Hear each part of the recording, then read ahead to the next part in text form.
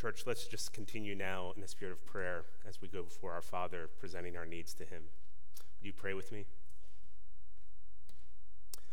Almighty God, we come before you right now, and we need to hear from your word. There's no greater need, perhaps, that we could have than to hear from you, O God, and to have you speak to your people as you promise to speak according to your word, and to do so in a way that creates life in us, that shapes us into the image of Jesus Christ. And so, Father, right now, as we begin this part of our service, as we turn to your word, we together ask that you would work in us. Father, we ask that you would open our eyes to see what your word is truly saying to us. Father, we ask that you would give us hearts that are soft according to your word and soft to be molded by your Holy Spirit through your word. Father, I pray that you would give me clarity of speech that I could help all of us to exalt in Jesus Christ as he's presented here. Father, we know that our church has other needs, and we bring those to you happily, joyfully. Father, we witness Rye's testimony, and we pray for your grace on his life. We pray that you would continue to preserve him and help him to grow. Father, we pray for anyone else here who is considering following Jesus Christ. Would you open their eyes to their need of a Savior? Father, we pray for our church body that we would grow in godliness. Even today, as we look into your word and we see so much, we see a picture of hospitality. God, I pray that you would make us a church that is hospitable towards outsiders, that we would grow in this. Father, we pray not only for our church, but for other churches as well, thanking you that we are not the only body meeting together at this time studying your word. There are many faithful believers and many faithful churches that are right now putting themselves under your good authority. Father, we pray for Kendall Baptist Church down in Miami. We pray for Pastor Matt Diaz as he opens up your word this morning to 1 Samuel 1. Would you give our brother Matt the ability to speak clearly to that church? May Kendall Baptist grow in their love for Christ and their ability to reach out to their neighbors with the love of Jesus Christ. Would you mature them as we pray that you are also maturing us, oh God? Guide us now. Open our ears to hear, we pray, as we go to your word. In the name of Jesus Christ, we pray. Amen. Well, living in Washington, D.C. back in the fall of 2021, I regularly enjoyed walks around our nation's capital. The paradox of homelessness alongside of some of the world's most powerful people was profound. You can walk around D.C. and you can see people sleeping under tents, literally a stone's throw from some of the most powerful homes and the most powerful buildings in the world. I would regularly take a walk down around the White House where really anyone was welcome to come and walk outside. They were welcome to take pictures and to walk by, even to fall asleep within sight of this grand building. But to go inside was a whole different matter. To be a true insider in the White House is actually quite difficult. To be an insider there was what many people in the city wanted. This divide between inside and outside is all over so much of our lives, isn't it? We get VIP backstage access for events that we want to be able to witness as an insider. We have gated communities to ensure only those that are supposed to be inside will come inside and everyone else can stay out. We pay for a service, get this, literally called Prime, of first importance in our shipping, so that we are the insiders with the company. We pray for premier access to the news so that we can continue regular updates as an insider and know what we need to know. Or how about this one? We ride on airplanes and we sit in the economy seating, if you're like me, looking behind the veil of the curtain that leads to the land of first class. What must it be like to be up there in the great beyond? To have personal slippers and silverware with your airline food. Oh, to be an insider there. Well, there is a far more important and yet similar theme that we come to today in Scripture, and it is across the story of Scripture.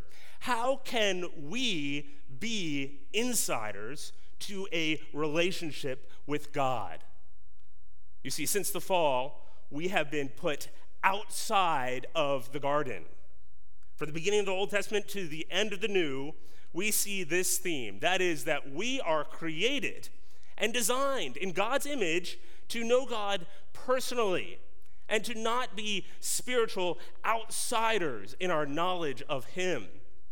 But how can we be welcomed in? Today's passage picks up this theme that we actually see across Scripture as Luke arranges just 3 different separate episodes in the ministry of Jesus Christ, back to back, which highlight a main character in each of the episodes who is an outsider in the story. And Jesus welcomes the outsider in. This is what I want you to see this morning. You see, with tenderness and with authority and with compassion, Jesus welcomes in the unclean, the unable, the unacceptable. Jesus welcomes the outsider in. How does he do this? Let's walk through the text together. We're back in Luke chapter 5, verses 12 through 32. It's a long passage today, so I'm just going to read through it in 3 different episodes and read each section as we get to it. So let's first start with this story of a leper. Follow along as I read verses 12 through 16.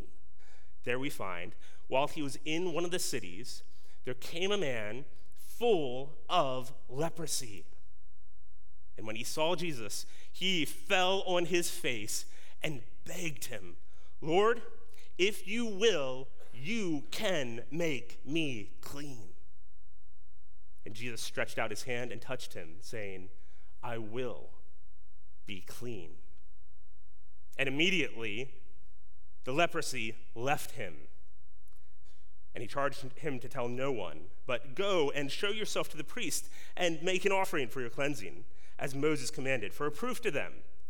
But now even more, the report about him went abroad, and great crowds gathered to hear him and to be healed of their infirmities. But he would withdraw to desolate places and pray. How does Jesus welcome the outsider in? Number 1, first we see Jesus cleanses the unclean. Jesus cleanses the unclean. So Jesus here is continuing in his ministry in the towns of Galilee, and there came up to him this man with leprosy. Now, leprosy in that day could have been a wide range of contagious skin diseases, but we read this account and we realize this was severe. Luke, who is a doctor, you notice there in verse 12, says that this man was full of leprosy. His body was covered with this skin disease. Now, back in Leviticus, especially chapters 13 and 14, if you want to go read them, God's people were taught that an unclean leper was to be excluded from society. They were to be separated because of the contagion of this disease. And they were ceremonially unclean. Lepers were therefore to be ostracized and not to be touched. This was certainly a picture for God's people of the effects of sin. Sin stains us before God. Sin makes us unclean. Our sin becomes contagious and risks spreading to other parts of the body. So what does this man do? Verse 1, when he saw Jesus, he fell on his face and begged him, Lord, if you will, you can make me clean. Can you feel the emotion of this moment? This man needed to be cleansed. He was stained and he needed to be clean. His plea wasn't casual. He falls on his face before Jesus. And in humility, he begs Christ to cleanse him. He believes that Christ can do it if he will. I wonder what Jesus' disciples felt like in this moment. I wonder if they instinctively thought to do what I might have done and warn Jesus. Stand back, Jesus, watch out. Do you notice? He's contagious. Perhaps you can relate. Early in the pandemic, think of when you found out that you were with someone who had coronavirus. You immediately start backing away. This person's contagious. What does Jesus do? This leper is not sent away. He is not warned about coming too close to the master. No, quite the opposite happens. Jesus is willing to heal him, and not just to heal. Sure, Jesus could have done what we've already been seeing in the book of Luke. He could have spoken, just merely spoken the words, and this man be healed. But no, Jesus surprises us. This time, Jesus stretches out his hand and touches the contagious man. And Jesus touches the untouchable. This man who had been ostracized for so long, this man who was rightly pushed away because he is unclean, this man who had likely for some time been at a distance from any physical contact, was now touched by Jesus. Jesus moves toward the unclean man. Listen to how Dane Ortlund writes on the Gospels. He says, the dominant note left ringing in our ears after reading the Gospels, the most vivid and arresting element of the portrait is the way the holy Son of God moves toward and touches, heals, embraces, and forgives those who least deserve it, yet truly desire it. When Jesus Christ sees the fallenness of the world around him, his deepest impulse, his most natural instinct is to move toward that sin and suffering, not away from it. Can you feel the tenderness of this moment? Jesus goes toward the leper. He touches him. But he doesn't leave him unclean. He isn't prolonging the problem. No, God never welcomes sin. Even as he pursues this man, he rids him of the leprosy. Luke records Jesus stretched out his hand and touched him, saying, I will be clean. And immediately the leprosy left him. You see, when Christ meets with the unclean, rather than Christ becoming defiled, they are made clean. And so Jesus says, I will. Literally, as others have pointed out, literally this word in the Greek means I wish or I desire. I desire to do this. Here we see Jesus' heart's desire. He desires for this man to be free from leprosy. And so in verse 14, Jesus tells him to tell no one, but instead go directly to the priest. Rather than make a show of this miracle, this leper was to follow the law of Moses and show the priest that he was indeed healed. However, we continue to read, verse 15, it still gains attention and more are brought to be healed by Jesus. Friends, how does Jesus welcome the outsider in? He cleanses the unclean. This picture of just complete tenderness is designed to help show us that Jesus welcomes in those who are stained by sin and its consequences. You see, the Bible clearly teaches that we are stained, that we do not merely have this external skin disease on us. No, we have an internal sin disease within us. I wonder if some of you today feel stained or embarrassed in the shame of sin that you've done. Perhaps some of you have made shameful choices which you'd prefer to just keep secret, choices which you've done what you know you shouldn't do. This man was full of leprosy. Regardless of how covered in sin you are, Christ has the power to cleanse you. Bring your sin into the light today. Come to Jesus in humility like this man. Find a mature believer and let him or her help you turn to Jesus Christ. Jesus cleanses from sin. I wonder if some of you today have had shameful actions done to you. Perhaps you've been sinned against, and it has left you feeling ostracized or perhaps even tainted. You should know today that despite any stain of sin that is committed against you, there is a Savior who is saying, I will. I desire it.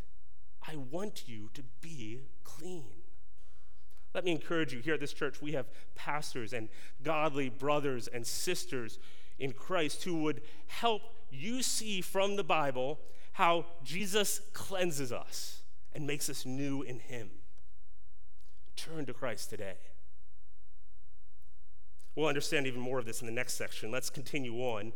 Before we do, notice verse 16 pauses at the beginning of the next story to show Jesus' regular dependence on the Father. Even in the midst of being pursued by the crowds, Jesus stops and prays. His prayer life is not slowed by busyness. No, the needs of the crowd almost seem to lead him towards stepping away to pray more. And then we get to verse 17. Follow along as I read 17 through 26. On one of those days, as he was teaching, Pharisees and teachers of the law were sitting there, who had come from every village of Galilee and Judea and from Jerusalem. And the power of the Lord was with him to heal. And behold, some men were bringing on a bed a man who was paralyzed. And they were seeking to bring him in and lay him before Jesus. But finding no way to bring him in because of the crowd, they went up on the roof and let him down with his bed through the tiles into the midst before Jesus. And when he saw their faith, he said, "Man, your sins are forgiven you." And the scribes and the Pharisees began to question, saying, "Who is this who speaks blasphemies? Who can forgive sins but God alone?" When Jesus perceived their thoughts, he answered them, "Why do you question in your hearts? Which is easier, to say your sins are forgiven you, or to say rise and walk? But that you may know that the Son of Man has authority on earth to forgive sins," he said to the man who was paralyzed, "I say to you, rise, pick up your bed, and go home." And immediately he rose up before them and picked up what he had been lying on and went home, glorifying God. And amazement seized them all. And they glorified God and were filled with awe, saying, "We have seen extraordinary things today." How does Jesus welcome in the outsider? Number 2, Jesus forgives the unable. One who is unable to come to Christ, Jesus here forgives. The stage is set. We see in verse 17, the experts of the Mosaic law were gathered to hear him. We'll get back to them in just a minute. Verse 17, we see that the power of God was with him to heal. We'll get back to that in a minute. And so there he was, teaching in a house, and the crowds were filling in around him, so much so that no one could get in. Mark's account tells us that many were gathered together, and there was no more room in this house, not even at the door. So into that scene, here come these men, bringing their paralyzed friend to see Jesus, and they couldn't reach him. Just imagine you're in that house. Imagine the surprise of the moment as you're listening to the greatest teacher that you've ever heard in your whole life teach. And as his teaching, the ceiling starts to be pulled apart. And dust and dirt kind of start to filter through, and maybe some rays of sun. And then tiles are getting taken apart. This must have been a commotion at that moment, as a hole was torn in the roof, big enough to let a man on a mat down in. Certainly, Jesus must have remained calm. Perhaps he paused his teaching. He must have allowed them to go about their task and just watched, not rebuked them for such an audacious interruption. These men were insistent. They knew their friend must see Jesus. Imagine him being lowered down in front of Jesus. The crowd at this point just must have been on edge. What is he going to say now? What is he going to do with this? How would he handle this moment? Then, when that complete surprise of this man literally just coming through the roof is kind of completed and he lands, something even more astonishing happens. Jesus initiates an even bigger surprise for those that will listen. He doesn't heal the man. Instead, verse 20, he says, when he saw their faith, he said, "Man, your sins are forgiven you." How unexpected. This man is there to be healed. That's what Jesus has been doing, right? He's the healer. That's what he does. But no, instead, he makes this statement of just profound proportions. And the teachers of the law know it. So they quietly think to themselves, who is this that speaks blasphemies? Who can forgive sins but God alone? Friends, they are right that only God alone can forgive sins. The psalmist says, "O Lord," speaking of Yahweh, "with you there is forgiveness that you may be feared." Our sin is against God fundamentally. And only he can forgive our sins. C.S. Lewis, by the way, is really helpful in this point. He reflects so well on what's happening here.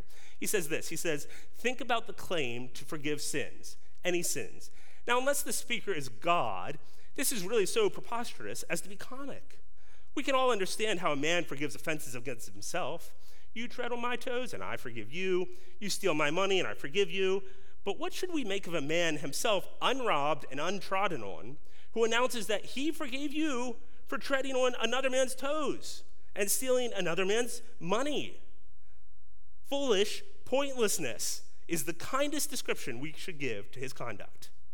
Yet this is what Jesus did. He told people that their sins were forgiven and never waited to consult all the other people whom their sins had undoubtedly injured. He unhesitatingly behaved as if he was the party chiefly concerned, the person chiefly offended in all offenses. This makes sense only if he really was the God whose laws are broken and whose love is wounded in every sin. Jesus could forgive because Jesus is God. Will you admit that today about Jesus Christ? Will you turn to him? Church, notice also the problem here that Jesus first addresses is not the first problem that the paralytic sees. Just imagine it with me. The man is lying there on the mat in the middle of this crowd of people, and imagine what must be going through his head. If he's anything like me, he's saying, "Thanks, teacher, but I can't walk. I came here because I have a walking problem, not a sin problem." This man knows he is physically unable to enter, but Jesus sees a spiritual outsider. This paralytic can't get into the door of the house, and Jesus sees another eternal door that he can't get into. This man's sin needs to be forgiven. As one brother pointed out this week while we're reading this text together, we often don't know what our greatest need is, and yet our Savior does. Beloved, this should encourage us. We who wonder what God is doing in the midst of our pain and our suffering should take hope in this. next time you find yourself lying on the floor on your mat, pray that you will see the greater things that God is doing in your life than merely restoring your health. Beloved, this should also shape our prayer requests with each other. So if you're on the Saturday morning men's group that meets to pray and talk with one another, or if you're in the Wednesday evening ladies group, or if you're in one of the many informal groups that meet in our church together for prayer, you should think about your greatest needs before God, which might not be natural to you. David Powelson writes of how the Bible's prayers are rarely about our health and about traveling mercies and finances or doing well on a test. No, so often what the Bible teaches us to pray about are our troubles or our unholy desires or trusting God in his promises. So what would it look like next time someone asks you for a prayer request for you to say something like this? Well, I've been walking through some health problems, and I let myself worry instead of trusting God's plan. Would you pray that my faith in God's goodness and sovereignty will grow? Or what if you said, I'm traveling to visit family this week, and I often get irritated with my family. So would you pray that I'll be more patient when I'm around my family? Or what if you said, I've had a lot on my mind lately, and I've just been inattentive and irritable to those nearest to me. Pray that I would grow to be a kind person. Friends, my point is this passage shows us a Savior who refocuses our attention on what is spiritually most important. Not just the needs of our physical bodies, although those matter to him, but the needs of our spiritual walk with him. Let me just point out one other thing which is too good to miss. Notice verse 20. Did you see that it says Jesus sees their faith? These men seem to be believing together with the man on the mat. So they together brought him to Christ. What a beautiful illustration of corporate prayer this is. When you pray with other members of this church in a small group or as a church as a whole, you are together doing the same thing. We are in faith bringing people to Christ. This is why every Sunday we have a corporate prayer petition together before our sermon. This is why you should come tonight and join with the saints in praying to God together. All right, back to the story. Jesus forgives the man who is unable to walk. And the teachers of the law there are silently questioning. And so Jesus then surprises them again. Luke is careful to note, and Mark's account is even more clear, that they didn't speak, that their skepticism and their unbelief were thoughts in their hearts. Jesus perceived their thoughts. The God who created their mind read their mind. And verse 23 says, which is easier, to say your sins are forgiven you, or to say rise and walk? Well, the answer is both are miraculous, but one is just immediately visible. So, that you may know that the Son of Man has authority on earth to forgive sins, he said to the man who was paralyzed, I say to you, rise, pick up your bed and go home. And immediately he rose before them and picked up what he had been lying on and went home, glorifying God. So in order to reveal his true authority over sin, Jesus gives this visual demonstration. He commands the man to rise and walk, and immediately he rose before them. He gathered his bed and he went home. There's no question in the house that day of Jesus' power. It seized them all, verse 26. Because I believe they realized what this meant. The crowd was just left with this choice. If Jesus could heal so immediately and thoroughly, was what he said true? Could he also forgive sin? Beloved, he can, and he does. Let's continue to the third episode. Look down at verse 27. Follow along with me as I read. After this, he went out and saw a tax collector named Levi sitting at the tax booth. And he said to him, follow me. And leaving everything, he rose and followed him.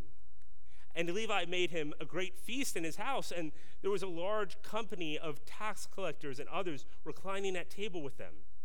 And the Pharisees and their scribes grumbled at his disciples, saying, "Why do you eat and drink with tax collectors and sinners?" And Jesus answered them, "Those who are well have no need of a physician, but those who are sick. I have not come to call the righteous, but sinners to repentance." Now, just a bit of background here. The Jewish people in this area of Galilee at this time were under Roman occupation.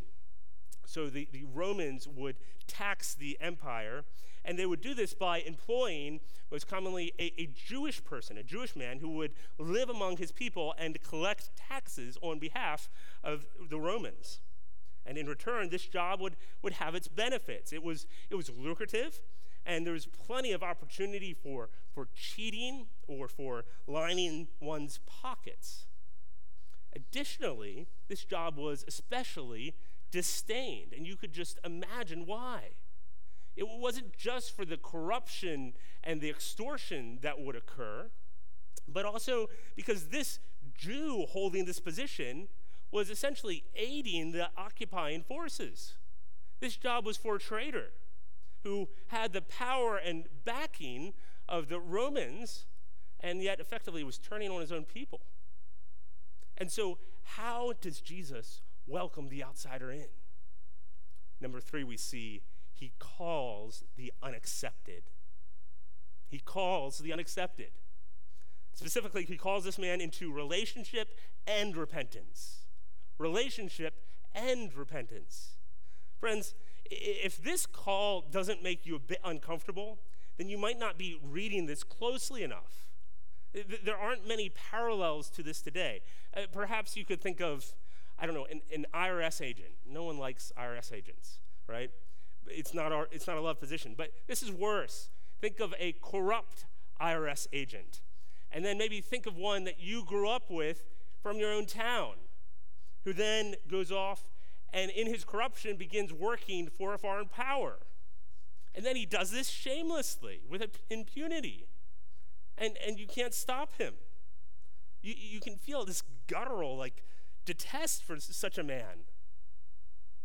Or perhaps if you follow politics, regardless of your opinions, regardless of where you lie, think of whoever in your mind is a disgraceful or corrupt politician. Someone that you just don't have respect for. Well, this role of tax collector was more odious, more disgraceful.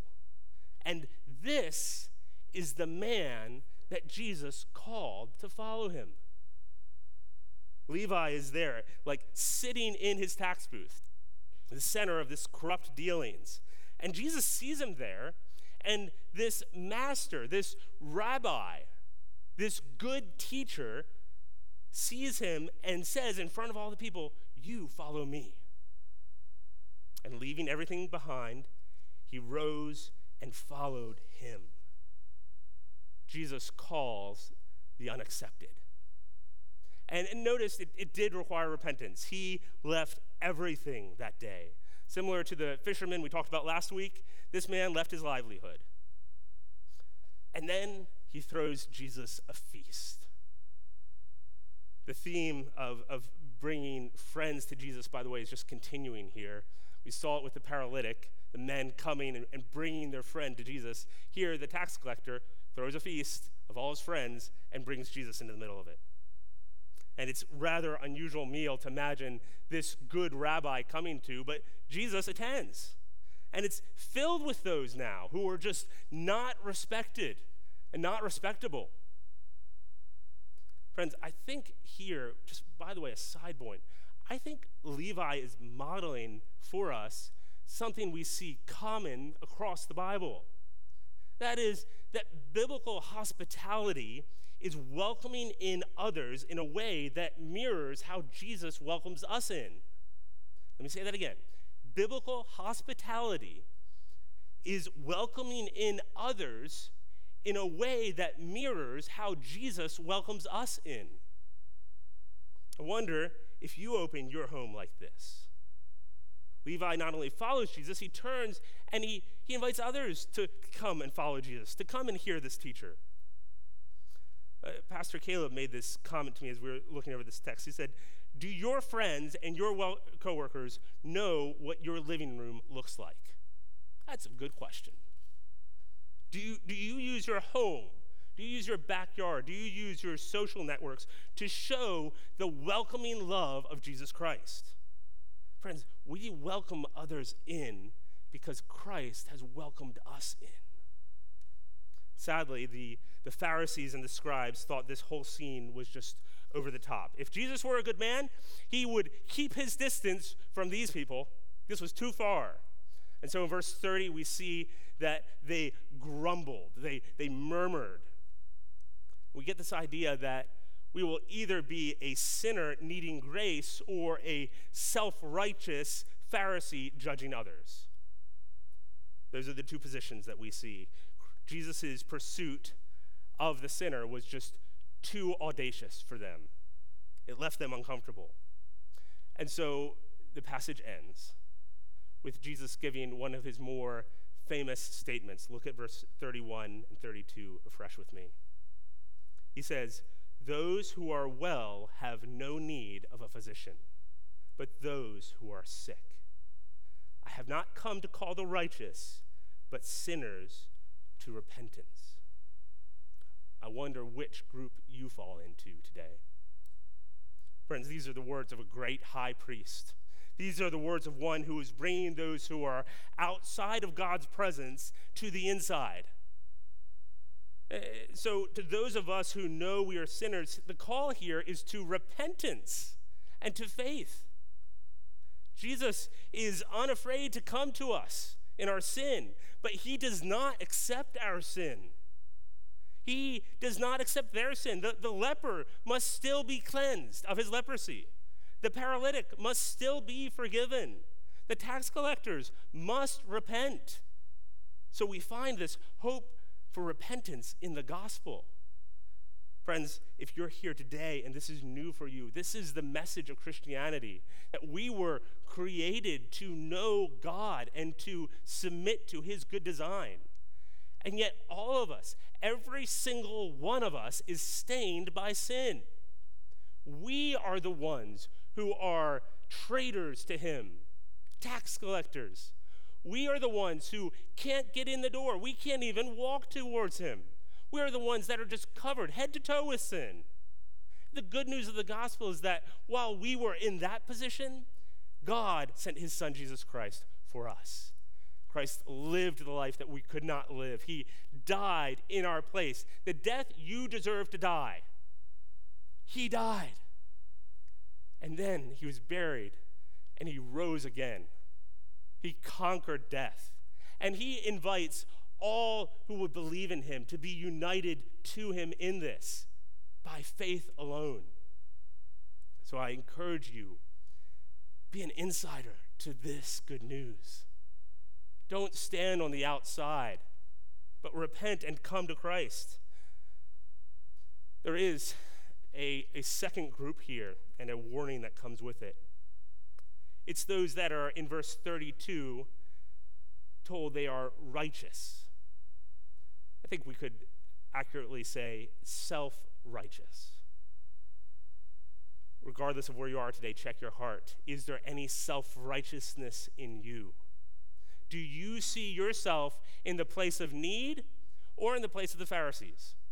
You see, this passage ends with this sober warning to any of us who think we don't fully have a need for a physician. To those who are in that place, the great physician will pass them by. In 2013 through 2017, there was an epidemic of the Ebola virus that swept across West Africa. Now, Ebola fatality rates were typically 50 to 60% of those who were infected with the disease. In several of the countries, the best estimates are 90% of those infected died from this contagious disease. Ebola was just indisputably fatal, and it was being spread among the poor villages in Africa. Its symptoms were unfortunately delayed, meaning Africans who were in Guinea and Congo had trouble believing the evidence that they would need any help.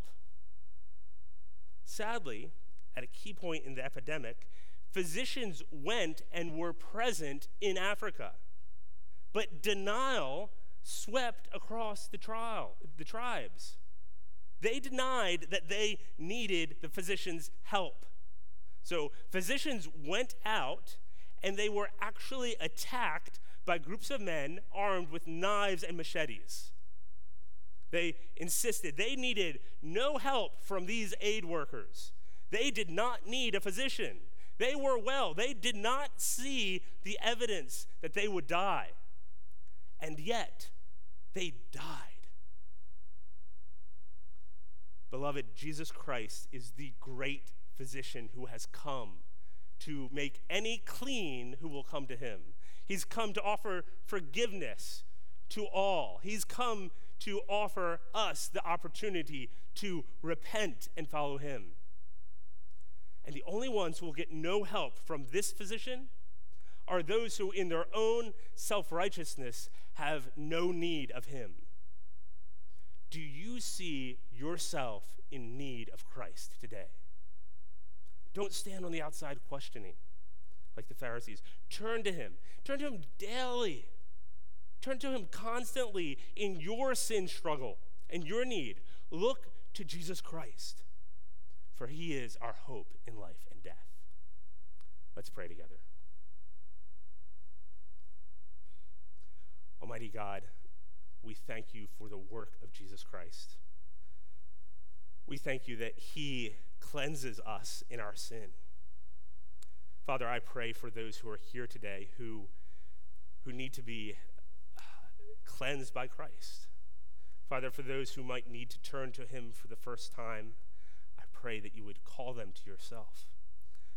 Father, for those who need to understand and experience the freedom and the cleansing power of Jesus Christ, I pray that you would work. Father, for those of us who are tempted toward areas of our life where there is self-righteousness, where there are corners of our hearts where we see ourselves as superior or deserving, Father, remind us afresh of our need for Christ and our need for him in every area of our lives. We pray this today in the name of Jesus Christ.